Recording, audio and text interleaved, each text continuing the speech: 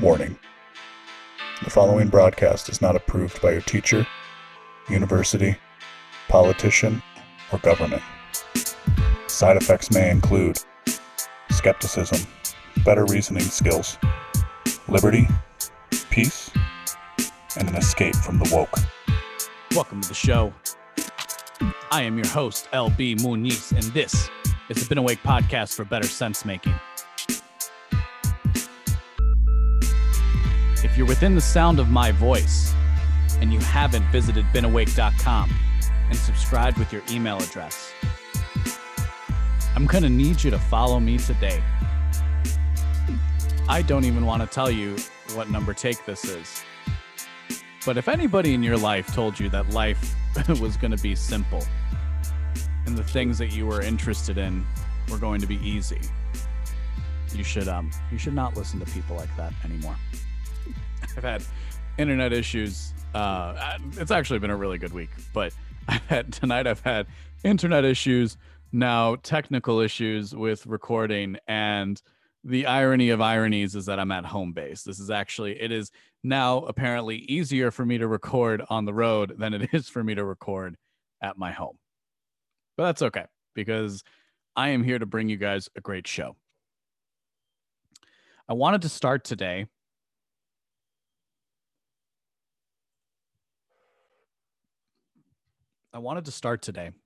by asking a question. Isn't it enough to say that something is a tragedy? I've been thinking about this in relation to the horrible, horrible shooting that occurred in Atlanta, Georgia. And I've gone on a few rants about this already. As I've kind of said, I've been having some issues getting the show recorded tonight. I've gone on a few rants about this already, but that's the question that's kind of inspiring it. See, I know that as humans, we require meaning, right? Meaning and purpose for our lives, but also for the events that surround us. Now, I wasn't doing this show. I wasn't writing consistently when Breonna Taylor was killed by the police, when Duncan Lemp was killed by the police, when George Floyd was killed by the police. And of course, the women in Atlanta, Georgia weren't killed by the police. They were killed by a madman. But what I've kind of thought about is, if I'm going to take what when I used to be really interested in like FBI shows and, criminal profiling and serial killers, seems like a spree killing to me.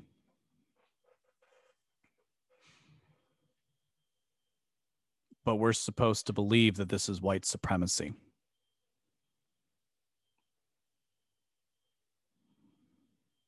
I'm going to need you to stick with me for this, because here's a hard truth to lay on people. As far as I can tell, because I've been hearing for the last year with little to no evidence presented that there's been a rise in hate crimes against Asian Americans. And the only person who has presented evidence is a comedian, Steven Crowder. And what he shows through video and seemingly accurate information is that it's not white supremacy hurting Asian Americans. It's not white people. It's blacks and Arabs. I've seen the Arabs thing, but definitely African Americans. There's no pleasure that I have saying something like this, but I'm not going to sit here and lie. And so when I watch the pornography on CNN, because that's what it is, this is disaster porn. I don't remember. I think maybe it was Bill Maher. We're going to get to a clip of him, hopefully, later on in the show. Bill Maher, I think, was the one who had used that, or maybe not, but I don't know who coined it. But this is disaster porn. I was in a hotel last night, and I left for dinner, and they had CNN on in the lobby. And the Chiron said something about the Georgia shooting. I came back from dinner a couple hours later, and the Chiron said there was something about the Georgia shooting. I went downstairs for my cup of coffee in the morning, and the Chiron said there was something about the mass shooting. And when I left the hotel, same thing. The Chiron said something about the mass shooting. There is nobody who loves a tragedy like...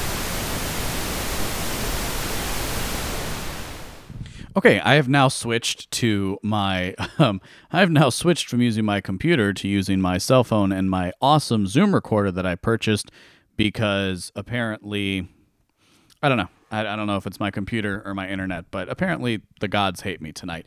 So sorry for that. I don't know how this is going to end up in post, but I'm just going to try and piece things together as best I can. Now, where was I? I was saying that CNN is producing porn. They are frankly less reputable than the most scuzzy porn producer that you could think of, or at least that's my opinion on the matter. Because as I was saying, when I went in and I left the hotel, they were just covering this nonstop, and in the face of this is what I'll say. In the immediate aftermath of a tragedy like what we just witnessed, I think we need to sit and say this was a tragedy. And when we learn more, that's when we can find the deeper meaning. I hope that makes sense to you. Certainly does to me. So I want to play a video for you guys from Brad Palumbo, who is an editor over at the Foundation for Economic Education, which is a great organization. I'm a big fan of them, and I've seen some of his work, and I like a lot of his work. He was recently testifying in front of a Senate committee. At the Foundation for Economic Education. He was previously a media and journalist fellow. Chairman, Ranking Member Paul, members of the committee, thank you for the opportunity to testify here today. I'm an editor at the Foundation for Economic Education, where I conduct policy reporting and analysis. And I've been doing this for several years now, but this week was the first time that tears flooded my eyes when I reported a story. I was reporting an interview that the Associated Press did with doctors across the globe, warning that lockdown orders are leading to an international epidemic in child suicide. We are very surprised by the intensity of the desire to die among children who may be 12 or 13 years old, a French doctor said. We sometimes have children of 9 who already want to die. It is a genuine wish to end their lives, this doctor told the AP. And he told the AP that the number of youth suicide attempts his hospital sees in a month has more than doubled amid pandemic restrictions. Here in the US, the Centers for Disease Control reported that 25% of young adults considered suicide during the COVID lockdowns, while overall mental health issues appear to have spiked as well. CDC data show a 24% increase in emergency room mental health visits for children ages 5 to 11 compared to 2019. Among adolescents aged 12 to 17, that increase is 31%. The spike in depression and suicidality triggered by the social isolation of pandemic lockdowns is most certainly not what proponents of these measures intended. But as Henry Hazlitt wrote in Economics in One Lesson, responsible policymaking requires us to look beyond intentions and immediate effects. It means taking into account a policy's indirect consequences and its collateral damage. And sweeping government interventions tend to be plagued by unintended consequences, sometimes lethal ones. There has been perhaps no more dramatic example of this lethality than the unintended consequences of pandemic lockdowns. Government officials took drastic, unprecedented steps of closing businesses en masse, criminalizing citizens' livelihoods, and essentially placing healthy Americans under a form of house arrest. The lockdowns and restrictions have been normalized, but they are not normal. My colleagues and I at the Foundation for Economic Education have spent the last year chronicling the myriad ways that COVID lockdowns have led to unintended consequences. The aforementioned mental health crisis is only one of the many that have emerged as a result of these unprecedented government restrictions. We have also seen an enormous uptick in addiction and drug overdoses. According to the CDC, over 81,000 drug overdose deaths occurred in the US in the 12 months ending in May 2020. That's the highest number of overdose deaths ever recorded in a 12-month period. Now, the full data will take years to analyze, but state and local level examples of this tragic trend are too numerous to list. Meanwhile, an analysis from the National Commission on COVID-19 and Criminal Justice found that domestic violence spiked 8.1% after lockdowns. The study's author said that this figure is, if anything, a floor, not a ceiling. It's an underestimate. None of this even touches on the economic devastation wrought by government pandemic lockdowns. According to the business website Yelp, 60% of the 163,735 businesses that use the website, which have closed, will never reopen. Small businesses, in particular, have been hit hardest by COVID pandemic lockdowns. More than 100,000 small businesses permanently shuttered last year, while polling shows that 60% of small business owners worry that their business won't survive until June of 2021. From mental health to drug overdoses to domestic violence, the immeasurable economic and social damage that lockdowns have wrought cannot be made whole by any amount of welfare, by any amount of stimulus checks, or by any amount of business grants. Lockdowns and continued pandemic restrictions are what's crushing the American spirit and the American economy. Neither the Paycheck Protection Program or other fraud-rife and inefficient federal programs can heal this ailment. Policymakers who continue to perpetuate lockdown policies and heavy-handed pandemic restrictions must discover the humility necessary to see that their sweeping actions have consequences beyond their control, beyond their understanding, and beyond their intentions. Until they do so, millions of Americans will continue to suffer silently. Thank you. And thank you very much for your testimony. We'll now go to... I wanted to play that in full because you probably, if you're just a normal person, if you're just somebody who's living your life and trying to live it the best way you can, and you're not a news junkie, you're not going to come across that. You're not going to see it on the pages of CNN or Fox, maybe Fox News, but probably not. But you are going to see it on this show, which is why you should share this show with everybody you know. This is the better sense making that I'm talking about. It's been a year. We have to stop pretending.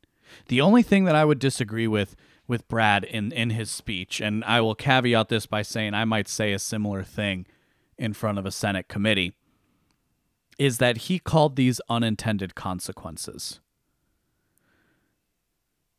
I think the argument for unintended consequences went out the door about 2 months into the pandemic. After about 2 months, you had health officials, you had doctors, you had public health experts coming out and saying that what we were doing or what the government was doing to us wasn't working. And if you want more evidence of this, you should check out the content recommendation for this week at benawake.com. It's an interview with Dr. Bhattacharya, who's a professor at Stanford University and a public health expert. He is also one of the original signers of the Great Barrington Declaration. The guy interviewing him is Junyoung An, and he's a pretty cool dude who I've recently become acquainted with. Really nice guy. Hope to have him on the show soon enough. He's a busy guy, though. He's a senior in high school and interviewing a world-renowned scientist about, and really, honestly, it's a tour de force. It's a long interview. It's almost 2 hours, but it's worth your time investment. Why? Because you need to understand just how bad the lockdowns are and just how unscientific the government has been. And you need to be able to say something to people when you hang out with them. At the very least, you can say, hey, listen, you know what? I can't tell you everything, but go check out this guy, LB Muniz. He puts good content recommendations out, and he hosts a pretty good show. Or you could send them to an interview like this, because it's I don't know how, right? Like I'm not going to ask people to do things that I won't do myself. I'm not quite sure how yet. But I need to figure out how to talk to people in my life about 15 days later, right? And I wrote a little bit about this in a post I did on Wednesday, and I called it There Are Four Lights. Thoughts a year after 15 days. This isn't, and so I'm not saying anything scientific here. If you want something scientific, you should go and listen to that interview I just recommended to you. And this isn't going to be one of my dissertations that have a lot of citations. This is the back seat of a stranger's mind a year after the world changed forever. I spent my childhood reading books about a world that had ended and something worse taking its place. I watched movies of dystopia where you were introduced to a hero fighting to survive in a world gone mad. Turns out it wasn't the climate. Turns out it wasn't zombies. Well, I guess it depends on who you ask.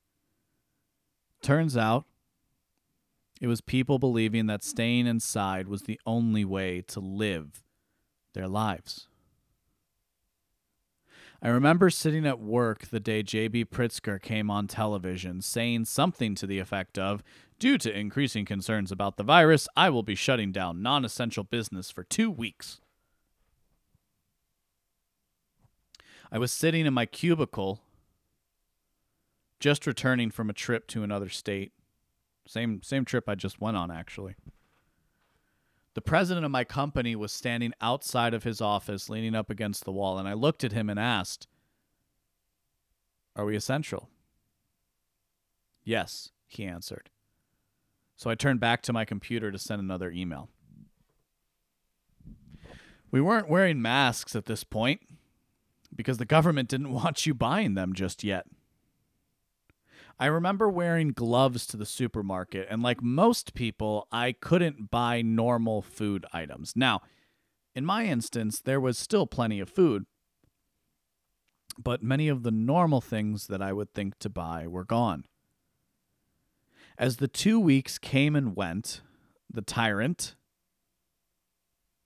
the governor, extended the shutdowns, claiming emergency powers. Certainly, 2020 showed me what I had already believed. Most people in government, and in particular the legislature, do not care about their constituents. I said pretty early, probably like a week and a half into the lockdowns, that I didn't think that they were going to accomplish what they set out to do. And this cerebral insight, and that like this whole idea of a lockdown wasn't really going to work, and that it wasn't, and that it was kind of ridiculous. I just made a simple observation, really. Every restaurant was closed, with the exception of places like McDonald's, Taco Bell, KFC, Burger King, Wendy's. All the major national chains were considered essential, but the taqueria on the corner was not. I'm sure it was the same for you, but work was a mess. Nobody knew what to do, so we were given projects that didn't mean anything. When I finished one thing, I'd be told to do something else. And while I worked remotely often, and I still do in my travels, I wasn't set up with a home office because I was a few days away from moving. I sat at my kitchen table doing what was literally called busy work. You could speak a little more freely in those days. Maybe I was just foolish enough to do so. I said a few weeks into the lockdown that they didn't know what they were doing, and herd immunity would be the only solution to a virus like this. I still believe that I'm right. Zoom calls came in the spring, and there was a time where we were all talking to people we hadn't seen for a while, and that was neat. When the summer hit, we could kind of do things. I started traveling again about this time. Unfortunately, one of the things you could do over the summer was protest and riot. Massive demonstrations swept the country and fed into an already polarized nation. We learned that mostly peaceful was code for some buildings on fire.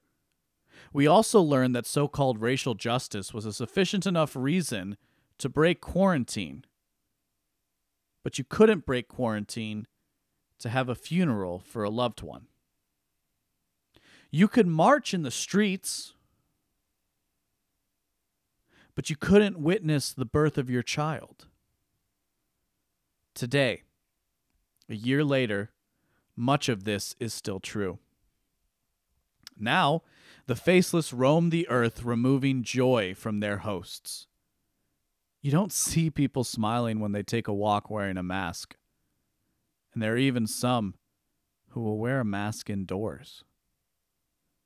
We wiped our food and washed our boxes with bleach because someone was mistaken, while mocking a president for talking about experimental technology. I wonder if anyone still does that now.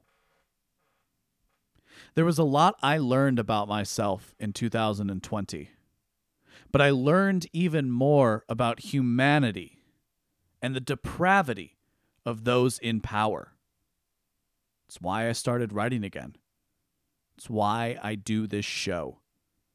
And it's why I'm here to give you a better understanding. My headline today, the headline of this story, is one of the best television episodes ever produced in history. It comes from Star Trek: The Next Generation.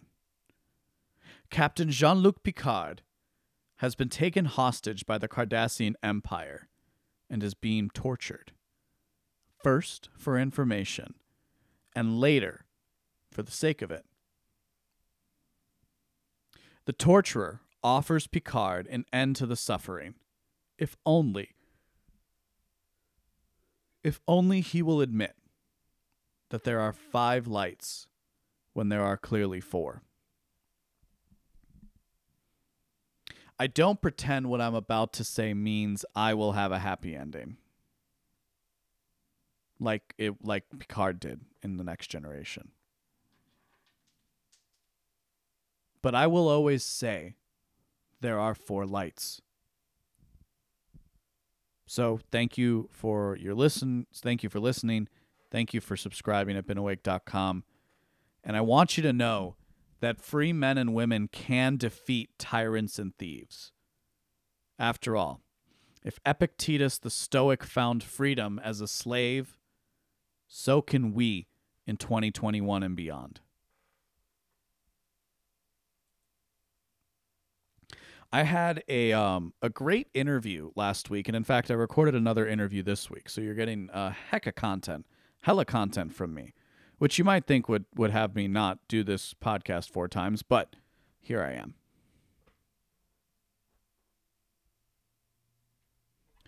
I had a great interview with James Gentleman of the Blackbird podcast. I'd really highly recommend you listen to it, and if you like that, go check out his Substack, blackbird.substack.com. We talked a little bit about writing and my process, and he kind of shared that he was working and trying to get better about writing. And frankly, he's got a lot of material that he can start to write about because he's living in Minneapolis, and the trial of George Floyd is starting. I'm not sure, by the way, how much I'm going to cover that on this show. It's because I'd want to make sure I do it right. And I am trying to be very conscious of not taking on too much. If you want me to take on more, by the way, visit beenawake.com/donate and let me know. But seriously, go give James some love. The interview I have coming out this Sunday is going to be with Drew Hancock of Lockout Days. A young blood for sure. Really good, really articulate. Great talk with him as well. Been a lot of fun kind of getting to know different people in this content creation space. It's a nice group of dudes. And hopefully I'll interview some women at some point too.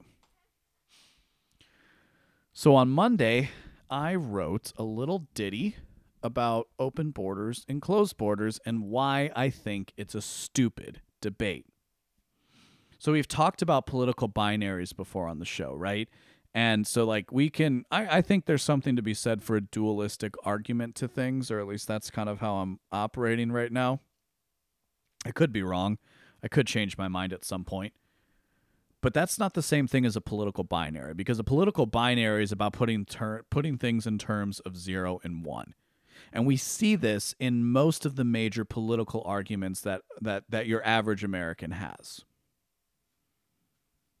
One of these is open borders, or the question, rather, of open versus closed borders.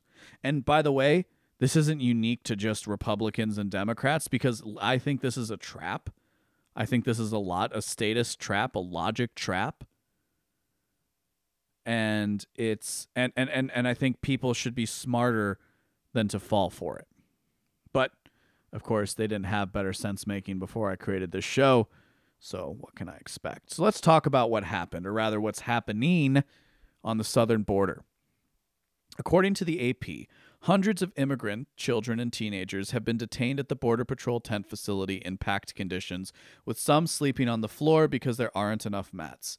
Despite concerns about the coronavirus, the children are kept so closely together that they can touch the person next to them, the lawyers said. Some have to wait 5 days or more to shower, and there isn't always soap available, just shampoo. Now, I actually will I will wash my body with shampoo in hotels, but that's not the point. I was actually, I was thinking about this. I had a shower thought recently. Given that I travel so much, I know I say that a lot, by the way, but I think we kind of we really take it for granted in the U.S. that we can just shower with hot water every day. One of the hotels I stayed at didn't really have like hot water. It was just kind of warm. And there was a part of me that wanted to complain to the front desk about it. I'll be honest with you. But that kind of triggered me just to think, and instead to put this in the frame of gratitude of how lucky, how blessed, how rich we are as a society. That I think most people in the U.S. would consider it horrible that you couldn't get a hot shower every day if you so choose. And yet, for most of human history, a shower was a luxury, let alone a hot one. Oops. President Joe Biden's administration denied lawyers access to the tent facilities. During the administration of former President Donald Trump, attorney visits to the Border Patrol stations revealed severe problems. So, Joe Biden is already starting to commit his first human rights abuses. Isn't that charming? I mean, let's leave aside bombing Syria, because every president does that. He's committing human rights abuses on our own soil. Here's a quote from a lawyer.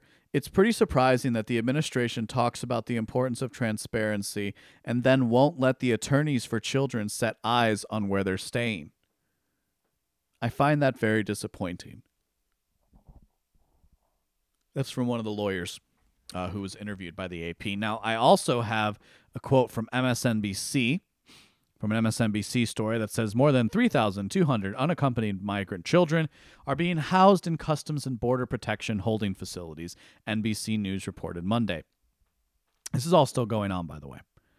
I've seen reports at this point of 100,000 people coming to have tried to cross the border in the U.S.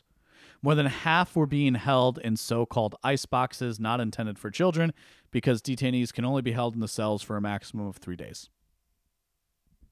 I also have a little bit from Breitbart.com. Most concerning in these apprehended is the number of unaccompanied alien children smuggled across the border and apprehended by Border Patrol agents. Get a copy editor. In January, agents apprehended 5,871 unaccompanied minors, official reports indicate. In February, that number climbed to 9,297, the CBP report states. This represents a single-month increase of 58% and a 166% jump from last February's 3,490. Miller said that more than 3,000 of the unaccompanied minors are under the age of 12. The remaining minors are between 13 and 17 years of age. So if we're looking at, I don't know if he's talking about the 5,000 number or that 9,000 number. Either way, we're talking about half. It's either half or 60%.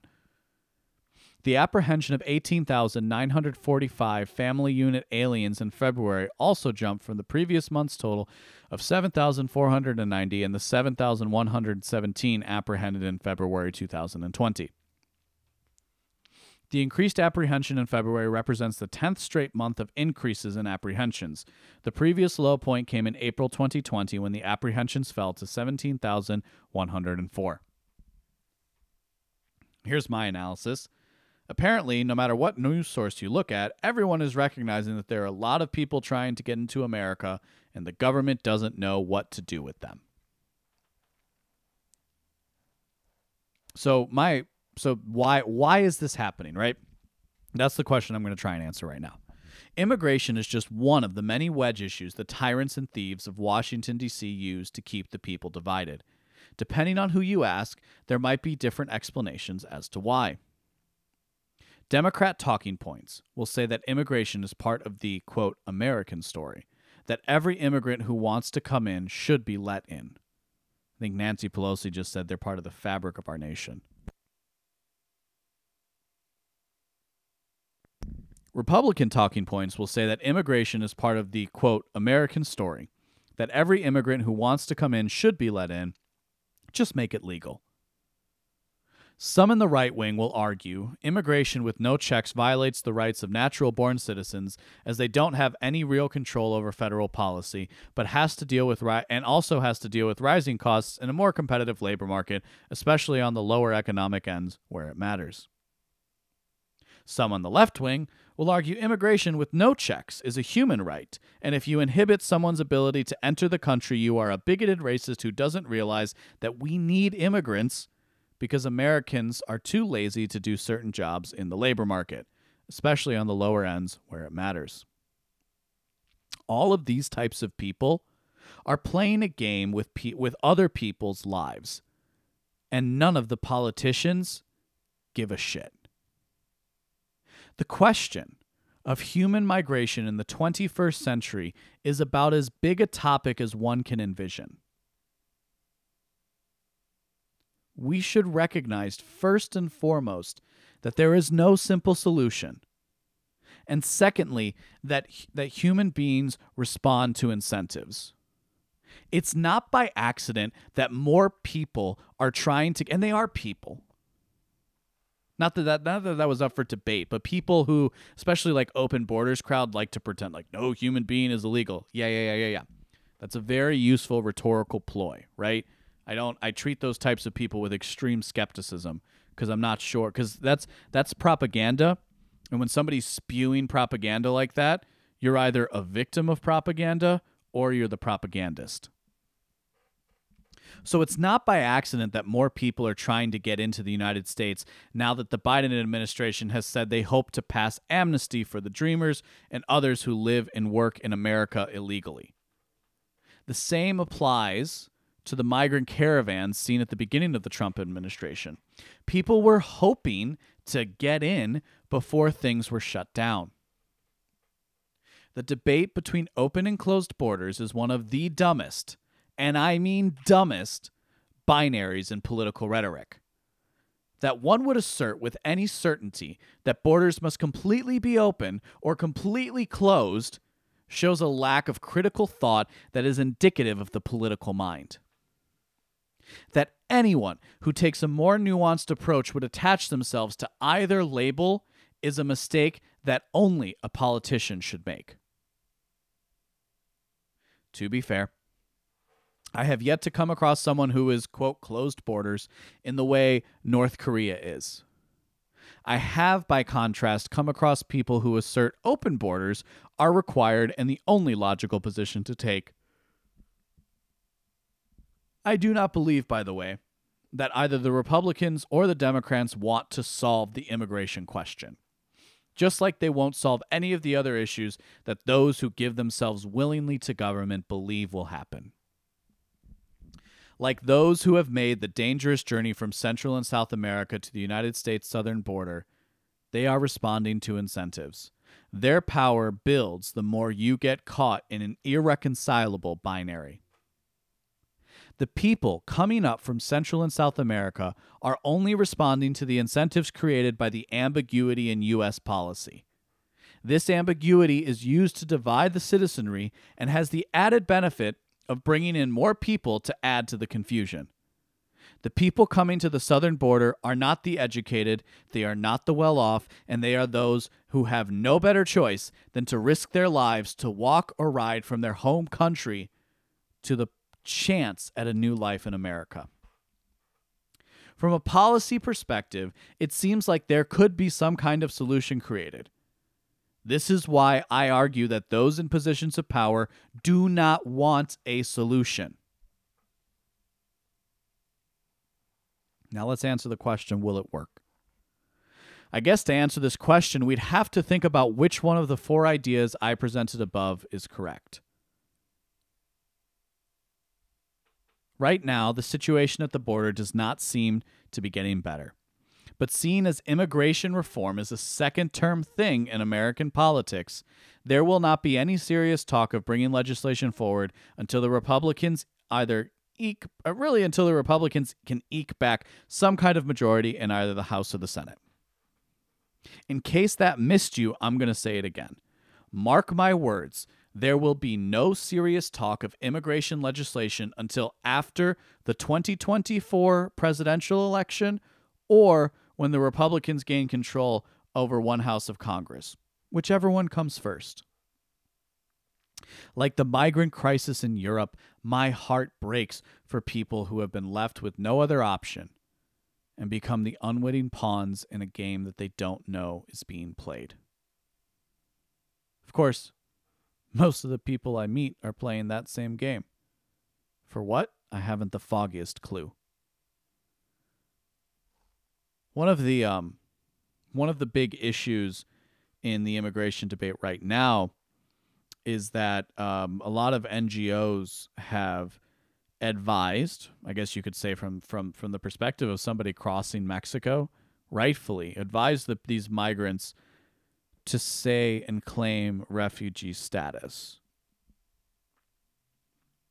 Now, my understanding is a technical argument that violates the UN Charter on Refugees. Not that I particularly care about the UN, but you're supposed to, if you are a refugee, you're supposed to claim asylum in the first safe country that you reach.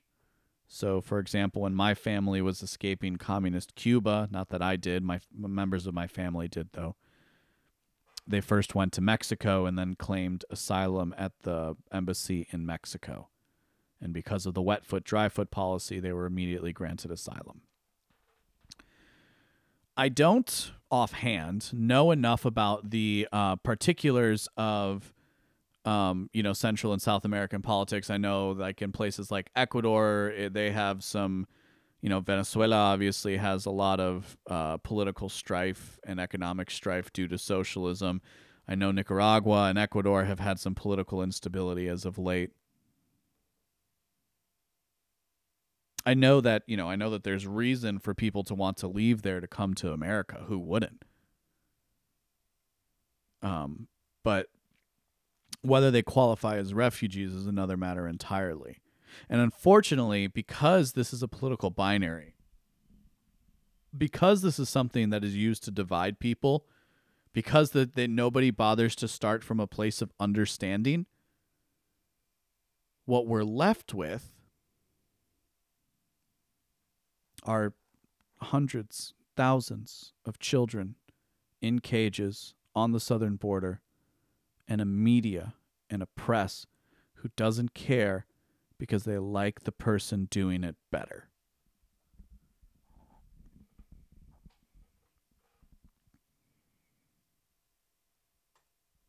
let's have some fun with good old Bill Maher, maybe. I don't think I thought I should have pulled this up already because forgot I'm not using the computer. I'm using the phone.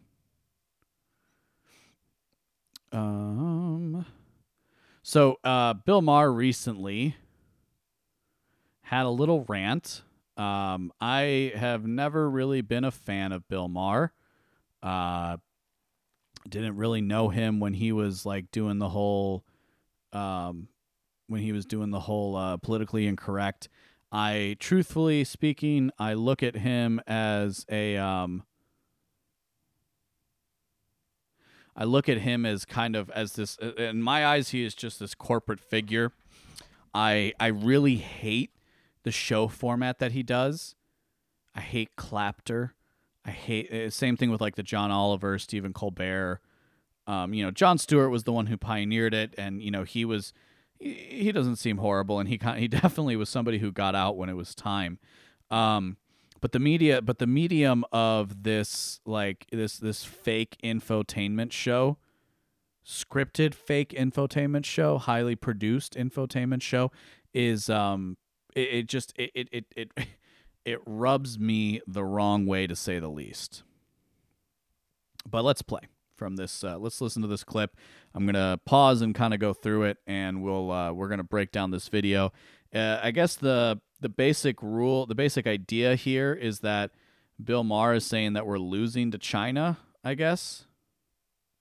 And finally, new rule, you're not going to win the battle for the 21st century if you are a silly people. And Americans are a silly people.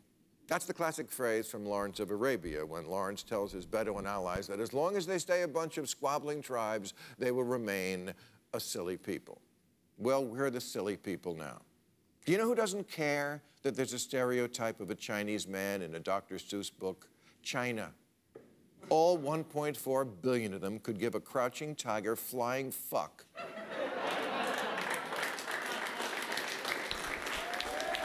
Now he's already, I hate I'm gonna laugh at this, because he said fuck. I don't quite get it. Now, he's already set this up in a way that's incorrect, right? Because there might be some people in China who care about this. I don't think so. Not really about the Dr. Seuss thing. But he talks about the 1.4 billion Chinese people as if they're a monolith. And of course they're not. They are the slaves of a communist government. Because they're not a silly people. If anything, they are as serious as a prison fight. Look, we all know China does bad stuff. They break promises about Hong Kong autonomy, they put Uyghurs in camps and punish dissent, and we don't want to be that. But it's got to be something between authoritarian government that tells everyone what to do and a representative government that can't do anything at all. So again, another lie, because we don't have a representative government, we have an oligarchy. In 2 generations, China has built 500 entire cities from scratch. Some of those, the majority of their huge population from poverty to the middle class. Here, this was the interesting thing about it, right? Because I've obviously criticized China. I had a couple of weeks ago where I talked about the Uyghur camps, but I am not going to be somebody who is going to carry water for the Chinese regime. So yes, they've built cities. And by the way, there has been a lot of economic development in China. I'm not trying to take anything away from that. What I'm pointing out here, because this is something I've been noticing, not surprising from a lot of left-wing figures, that like we're just kind of supposed to accept the reality that China is better than us, that the Chinese government is better than the U.S. government, or that the Chinese people are better than the American people, right? Because Bill Maher is setting up this false equivalency between the 1.4 billion Chinese and the 350 million Americans. And mostly cornered the market in 5G and pharmaceuticals. That's true. Oh, and they bought Africa. There's nothing. This is why I hate the medium, by the way, because there's nothing funny about that. It's like a weird observation. It's kind of like a dry observation, so I can get the humor. But it's like you got the one. It gets me mad. Biggest infrastructure project in history, indebting not just that continent, but large parts of Asia, Europe, and the Middle East to the people who built their roads, bridges, and ports. If you want to go anywhere in the world these days, you better have a yen for travel. Yen for travel. Oh, stop it. I don't get it. In China alone, they have 40,000 kilometers of high-speed rail. America has none. Our fast We do have an interstate highway system and buses and planes. So like this is another weird progressive like wet dream. High-speed rail makes no sense to me. This train is the tram that goes around the zoo. California wanted to build high-speed rail connecting the... Also, the rail industry in this country is nationalized, so it's the government's the governments are the ones not doing it. And in China, when they want to cross land, they just say you don't live here anymore because the people don't have rights, Bill Maher. That's why they can build so much rail. Oh, and before that, they were living through Mao's Great Leap Forward, where untold millions, billions of people maybe died. Entire state, but alas, could not. We're $6 billion in the hole just trying to finish the track connecting the vital hubs of Bakersfield and Merced. I believe, by the way, that high-speed rail is being that project. Countless tens of millions of dollars have gone to Nancy Pelosi's husband. Nobody one giant leap if you're a raisin.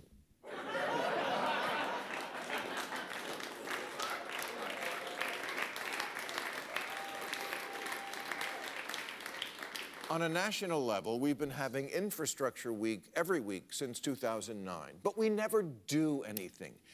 Half the country is having a never-ending woke competition deciding whether Mr. Potato Head has a dick. That one's pretty good. And the other half believes we have to stop the lizard people because they're eating babies. We are a silly people. Even when we all agree on something, like getting rid of the penny. No. The inertia, the ass covering, the graft, the lawyers, the cowardice. Nothing ever moves in this impacted colon of a country. We see a problem and we ignore it, lie about it, fight about it, endlessly litigate it, sunset clause it, kick it down the road, and then write a bill where a half-assed solution doesn't kick in for 10 years. China that's all true. China sees a problem and they fix it. They build a dam. We debate what to rename it. That's why their airports... Again, the Chinese, if they're going to build a dam and there's a person in the way, they just kill the person. Look like this, and ours look like this. In San Francisco, it took 10 years just to get 2 bus lines through environmental review. The Big Dig, a tunnel in Boston, took 16 years, and don't get me started on my solar hookup.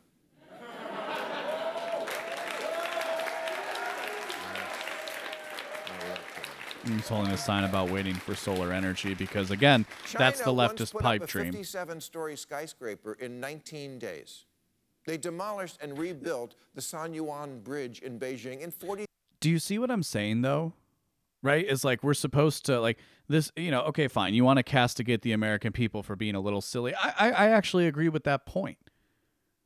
I think we're a waning empire in America, right? We're a waning empire, and there's a lot of silly, stupid things that are being talked about, but Bill Maher is the one contributing to it, and his response is not to give you better sense-making, but to give you a lot of propaganda about what the Chinese can accomplish with no context. 3 hours. We binge watch, they binge build. When COVID hit Wuhan, the city built a quarantine center with 4,000 rooms in 10 days, and they barely had to use it because they quickly arrested the spread of the disease. They were back to throwing by welding people into their apartment complexes. Pools. Well, we were stuck at home surfing the dark web for black market Charmin. That's not even a fun... That joke just kind of sucks.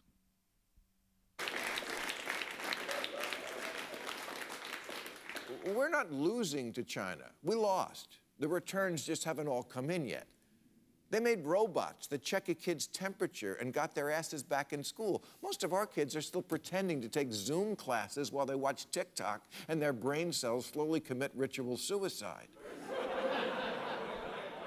As George Bush once said, is our children learning?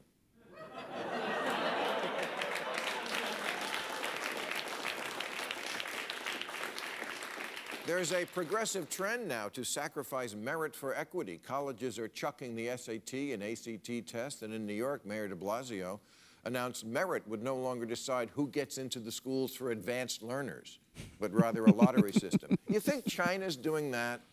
Letting political correctness get in the way of nurturing their best and brightest? You think Chinese colleges are offering courses in They're the sending philosophy their of kids. Star Trek, the sociology of Seinfeld? Like, so this is like a weird thing now where some of the disaffected left, generally speaking, there's a huge generational component here, right? You tend to notice it with older people. But like, just think this could probably have gone on, Rush Limbaugh just a few years ago. This part. And surviving the coming zombie apocalypse, those are real.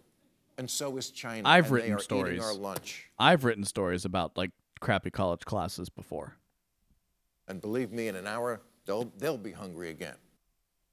And then, okay, well, apparently we're supposed to just take that joke.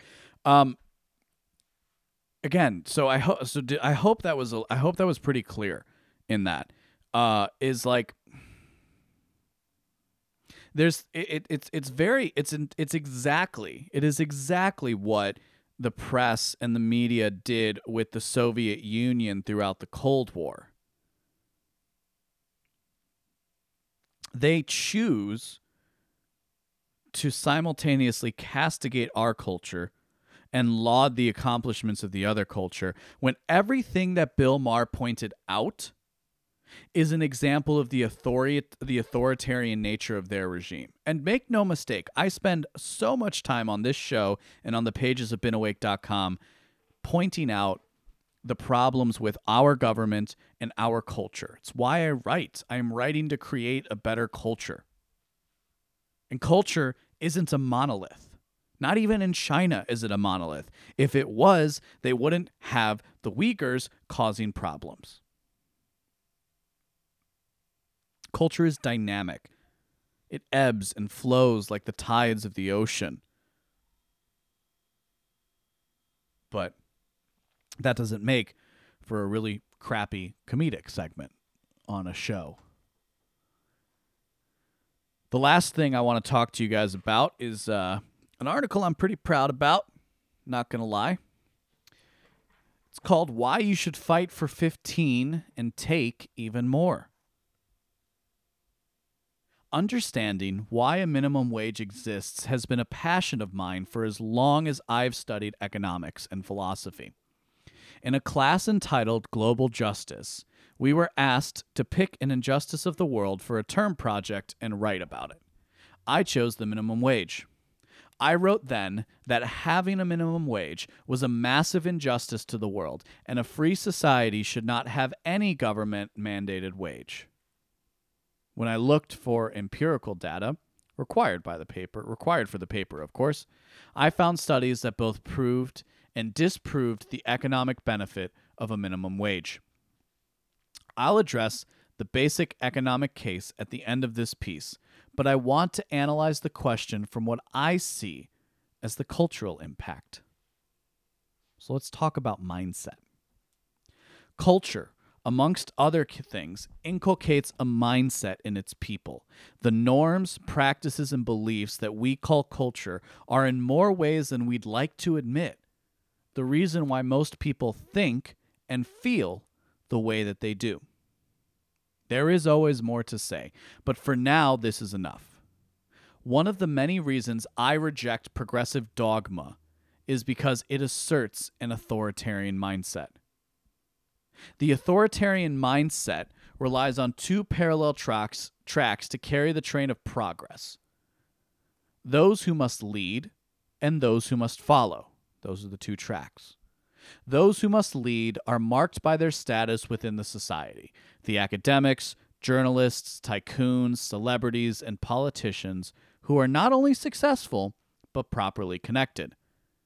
It was the belief of early progressives that society must be run by the right kind of people, lest we be led astray.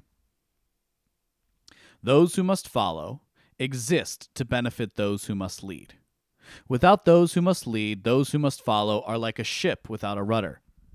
They are helium balloons released into the sky, carried by the wind in a directionless manner until they reach the top of the atmosphere and pop, are extinguished from existence.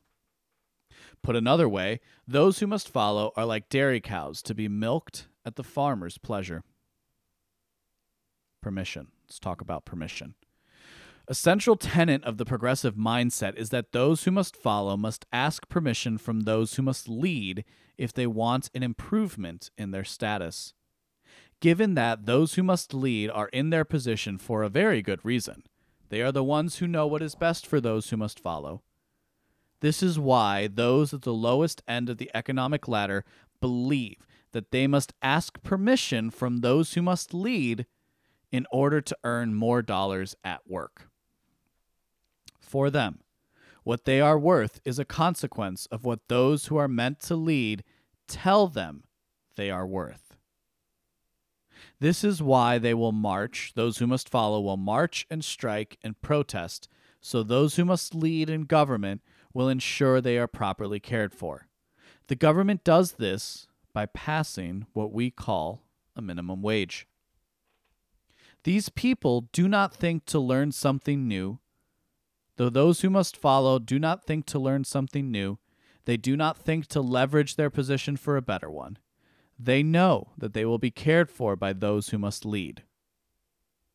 While not exclusive to those at the bottom of the wage ladder, those at the bottom of the wage ladder exemplify this thought pattern I'm trying to elucidate. Even as one commands a higher salary, those who must follow will still assert that the minimum wage is required, lest we all earn zero. Much like you wouldn't trust a physicist, let's talk a little bit about economics, yeah? Much like you wouldn't trust a physicist who says the Earth is carried on the back of a Titan, you shouldn't trust the public policy opinions of somebody who doesn't have a solid grounding in economic theory. From an economic perspective, the one thing someone with less experience has over someone with more experience is their willingness to work for a lower wage.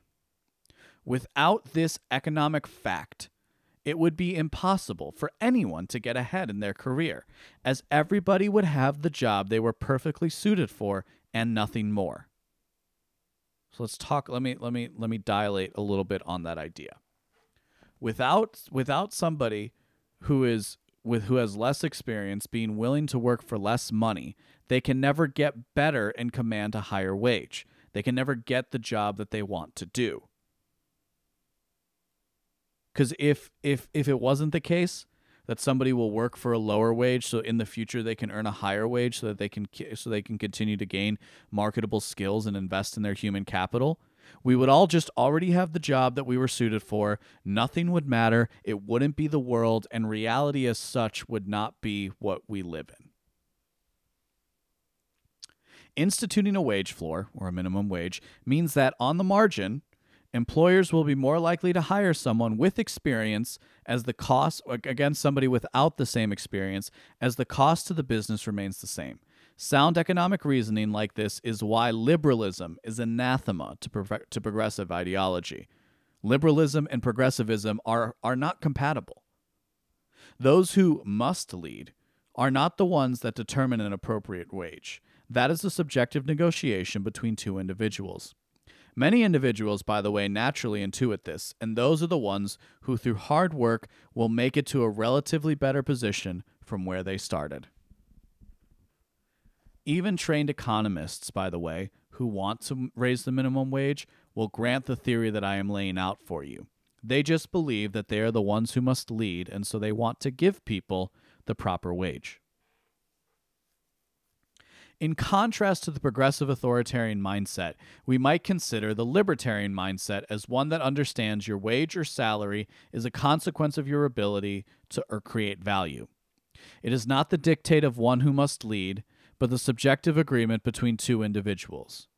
Of course, some people will be left behind by such a system, and it is the proper place of charity to make sure that small group learn the necessary skills to achieve the highest wage they can earn. In general, people command a higher wage the older they get. According to the data, minimum wage earners usually get a raise within the first year. It is never the same people earning the minimum wage year after year. It is new individuals starting their journey, somebody taking on a second job, or somebody reintroducing the workplace, or coming back into the workplace, which again would be somebody starting their journey. If a culture embraced this freedom to create value, you would see more people making gains in their personal income more quickly. We wouldn't need a minimum wage. We don't need a minimum wage. What I'm talking about here, investing in your human capital, creating new skills, working hard, is how you fight for 15 and take even more. By doing what you need to do to get ahead. There are countless books, podcasts, and corporate programs that reward those who don't ask permission but demonstrate value. While I have an immense respect for those who dedicate themselves to charity and helping people who literally cannot earn more than the mandated minimum wage, I don't write for those people. I write for free men and women who understand the call to adventure that life is, not the passive willingness to be in the service of an indifferent master. So, if you're listening to my voice right now, and you're not quite at $15 an hour yet, go fight for it. Not by protesting or demonstrating. Go fight for it by doing better than the person next to you. And once you get there, keep fighting for more.